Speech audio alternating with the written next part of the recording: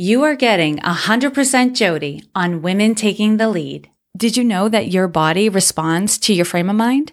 When I work out, if I start thinking about the things that are stressing me out, or if my mind starts floating towards negative thoughts, I immediately have a harder time catching my breath and my muscles start to cramp up. It's amazing biofeedback and it's fascinating. Hello, my name is Jody Flynn and welcome to Women Taking the Lead, where we are all about creating blasts of inspiration to help you overcome self-doubt so you can lead with confidence, integrity, and a sense of humor.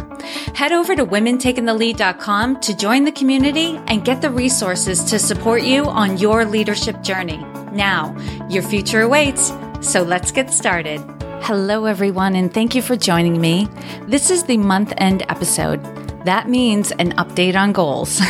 This month, I'm going to review my goals from the perspective of being versus doing.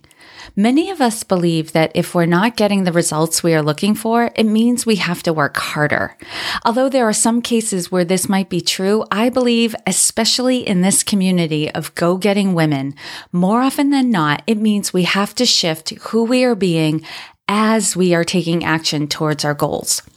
It's more than just working smarter, not harder, but that can be a part of it too. It's about the attitude you bring, your self-awareness, and your presence as you do what needs to be done. Or hold your hats. It's who you are being as you step back and allow others to take action on your behalf. I'll go through each of my goals and explain it more as I talk about the progress or lack of progress I've made in the past month.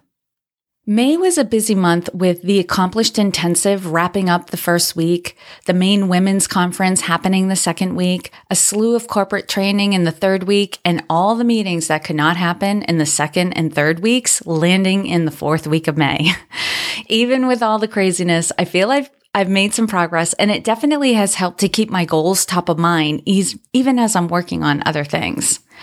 So the first goal I'll talk about is building more strength and endurance. And the original goal for strength and endurance was to do 300 Spartan regulation burpees in good form in one session by June 30th, but I completed that in February.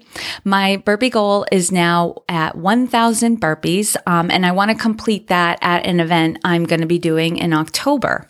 Separately, I have a goal to do an unassisted pull-up before the end of the year. I have not done a great job of incorporating the pull-ups into my workouts, so I'm adding a task to my calendar each day to prompt me to do at least a few assisted pull-ups with the band every day. As of the day I'm recording this episode, I have completed doing 600 Spartan regulation burpees. That's burpees where you go chest to the ground on the push-up in good form in one workout session. Doing so many burpees in one workout each week has been a little hard on my body.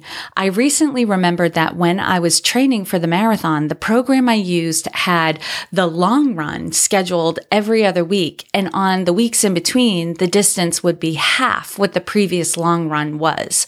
So for instance, if my long run of 14 miles happened today, next week I would run 7, the week after I would run 16, and the week after that it would be 8 miles.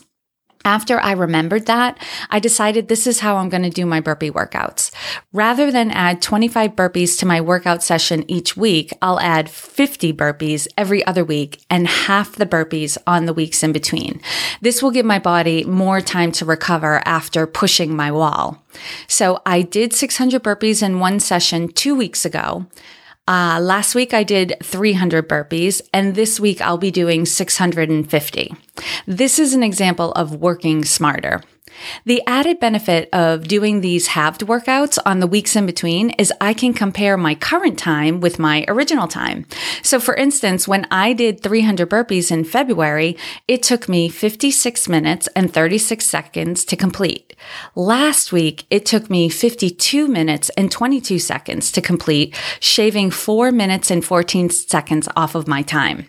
That felt good to see and showed the progress I've made with my fitness. Another thing that has made a difference in my workouts is my mentality. Who I be during my workouts is a mentality of, this is happening, and I'm lucky I have the ability to do this many burpees. This impacts my presence, creating one of calm confidence as I'm doing the burpees. And full transparency, this is not the presence I wake up with the morning I'm doing this big workout. I'm usually feeling a little anxious about what I'm going to be putting myself through. But if you've ever trained for an endurance event, you know how critical it is to have a positive frame of mind. Did you know that your body responds to your frame of mind? When I work out, if I start thinking about the things that are stressing me out, or if my mind starts floating towards negative thoughts, I immediately have a harder time catching my breath and my muscles start to cramp up. It's amazing biofeedback and it's fascinating.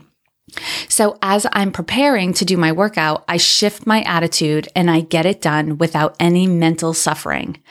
Attitude and presence impacts your ability to take action towards your goals. So keep that in mind. The next goal is to do a Women Taking the Lead branded full day event in the summer or fall. So this is happening in October, which is Breast Cancer Awareness Month. I will be collaborating with Emily LaRue, the Spartan Women Global Leader of Spartan Races Incorporated, to do a Burpees for Boobs event in the Portland, Maine area. I'm going to coordinate the event here in Maine, but the intention is to have these events happening globally in October. Now that the work for the Maine Women's Conference and the corporate workshops has slowed a bit, I'm shifting my focus to this event. I'm currently in the process of scheduling a call with Emily LaRue to begin coordinating this event. I've also aligned with Marie Sola of Daughters of Change to make this event happen, and we are both excited. Marie says she's never done a burpee in her life, but she's looking forward to learning, and I hope she's still in after she's done a few burpees. I'll admit, in the time that I've had to put this goal on the back burner, I've had random defeating thoughts like, can I really make this happen? And what if it completely flops? I've come to realize I need to take the same attitude I've taken on for my burpee workouts. This is happening, and I'm lucky I have the ability and the network to make this happen. And that feels better. The next goal is to increase profitability in my business. So the specific goal is to have a net income, earnings minus expenses, of $80,000 minimum this year. April's profit and loss report showed a net profit of $2,730.41, slightly lower than March's profit and still far off from the average $6,700 a month required to see a net profit of $80,000. In June, I'll be participating in 2 strategy sessions with my mastermind group to take a look at this goal and what it's going to take to achieve it. I realize I still have stories around selling and conveying value. One of my struggles is my ideal client is a busy, overworked woman. It is not uncommon for someone to reach out to me to explore coaching. They want to work with me, but then all the things I can help them with come up and cause them to put coaching on the back burner. And it's tragic when I hear back from some of these women a little further down the road and nothing has changed, or more gut-wrenching, things have gotten worse. There are definitely some actions I can take to tweak my packages, my offerings, and my website, but I know the big piece of this is going to be shifting who I am being when I'm chatting with a potential client. I know there are instances when I'm so conscious of not coming off as salesy or pushy that I undermine my own calm and confidence. I know when my coaching process is the solution to someone's biggest problems, and I have to be very clear about that and also clear about the cost of putting off the solution. It's a dance, but I know that by shifting who I'm being in these conversations, I can do it gracefully and be a support to the women whom I most love to help. Then another goal I had is outsourcing, and this is contingent upon the profitability goal. This goal is to outsource social media content creation and the email inbox management. I'm going to hold space for this goal. I'm not going to put too much pressure on myself because I know without a doubt, once my profitability goal gains some traction, this is a done deal. Who I am being in regard to outsourcing is this is happening. Oh, yes, it is. Then lastly, I have another goal to be in a committed monogamous relationship with a man. I'm still doing the do. Most traction is happening on the dating app. No surprise there. I'm making connections and planning dates. I've also got a couple of friends who know someone they want to fix me up with, and I have granted my permission for them to coordinate introductions. You have to be careful with this because sometimes who your friends see you with is not the person you see yourself with. I guess this could go either way, but in the past, it has not worked out for me. I've been on some odd blind dates in the past, and I am typically not a fan of blind dates. However, given the conversations I've had with my friends, I felt comfortable giving the go-ahead. With this goal, I'm staying in the arena, as Brene Brown has described it, and seeing it through, even though it's difficult for me. I had an experience this past month that played into all my old stories about men, that they are not straightforward, they don't tell the whole truth, and the truth they leave out is the truth that would have been really important for you to know. This one shook me to my core, partially because I was worn out from a couple other things that were pulling at my energy, and partially because this man was a person I thought would be completely honest with me. I never had any reason to doubt him. So for about a week after it all came to light, up was down and down was up, and I questioned how much I could trust my own judgment in people because I had complete faith in this person to be a friend and to be completely honest with me. I've mostly made peace with it and energetically forgave, but talking about it even vaguely with you is causing some emotion to come up again. Historically, this is when I would check out and decide finding a partner was not important to me and not worth the negative impact it was having on my energy and mindset, which would have a ripple effect on my career, my business, and my overall wellness. So I'm in the arena. I've been knocked around a bit, but I'm still in the game and I am proud of myself for that. So who I'm calling myself forth to be is soft, open, loving, calm, confident, and playful. It is a practice, but it is worth it. One thing that's helped me with my stress level, my self-awareness, my attitude, and my presence is the work I've done with the Energy Leadership Assessment. And this is a vital tool I use for myself and in my business to get to the heart of what keeps me from naturally expressing who I am. And who I naturally am is calm, confident, powerful, playful, and loving.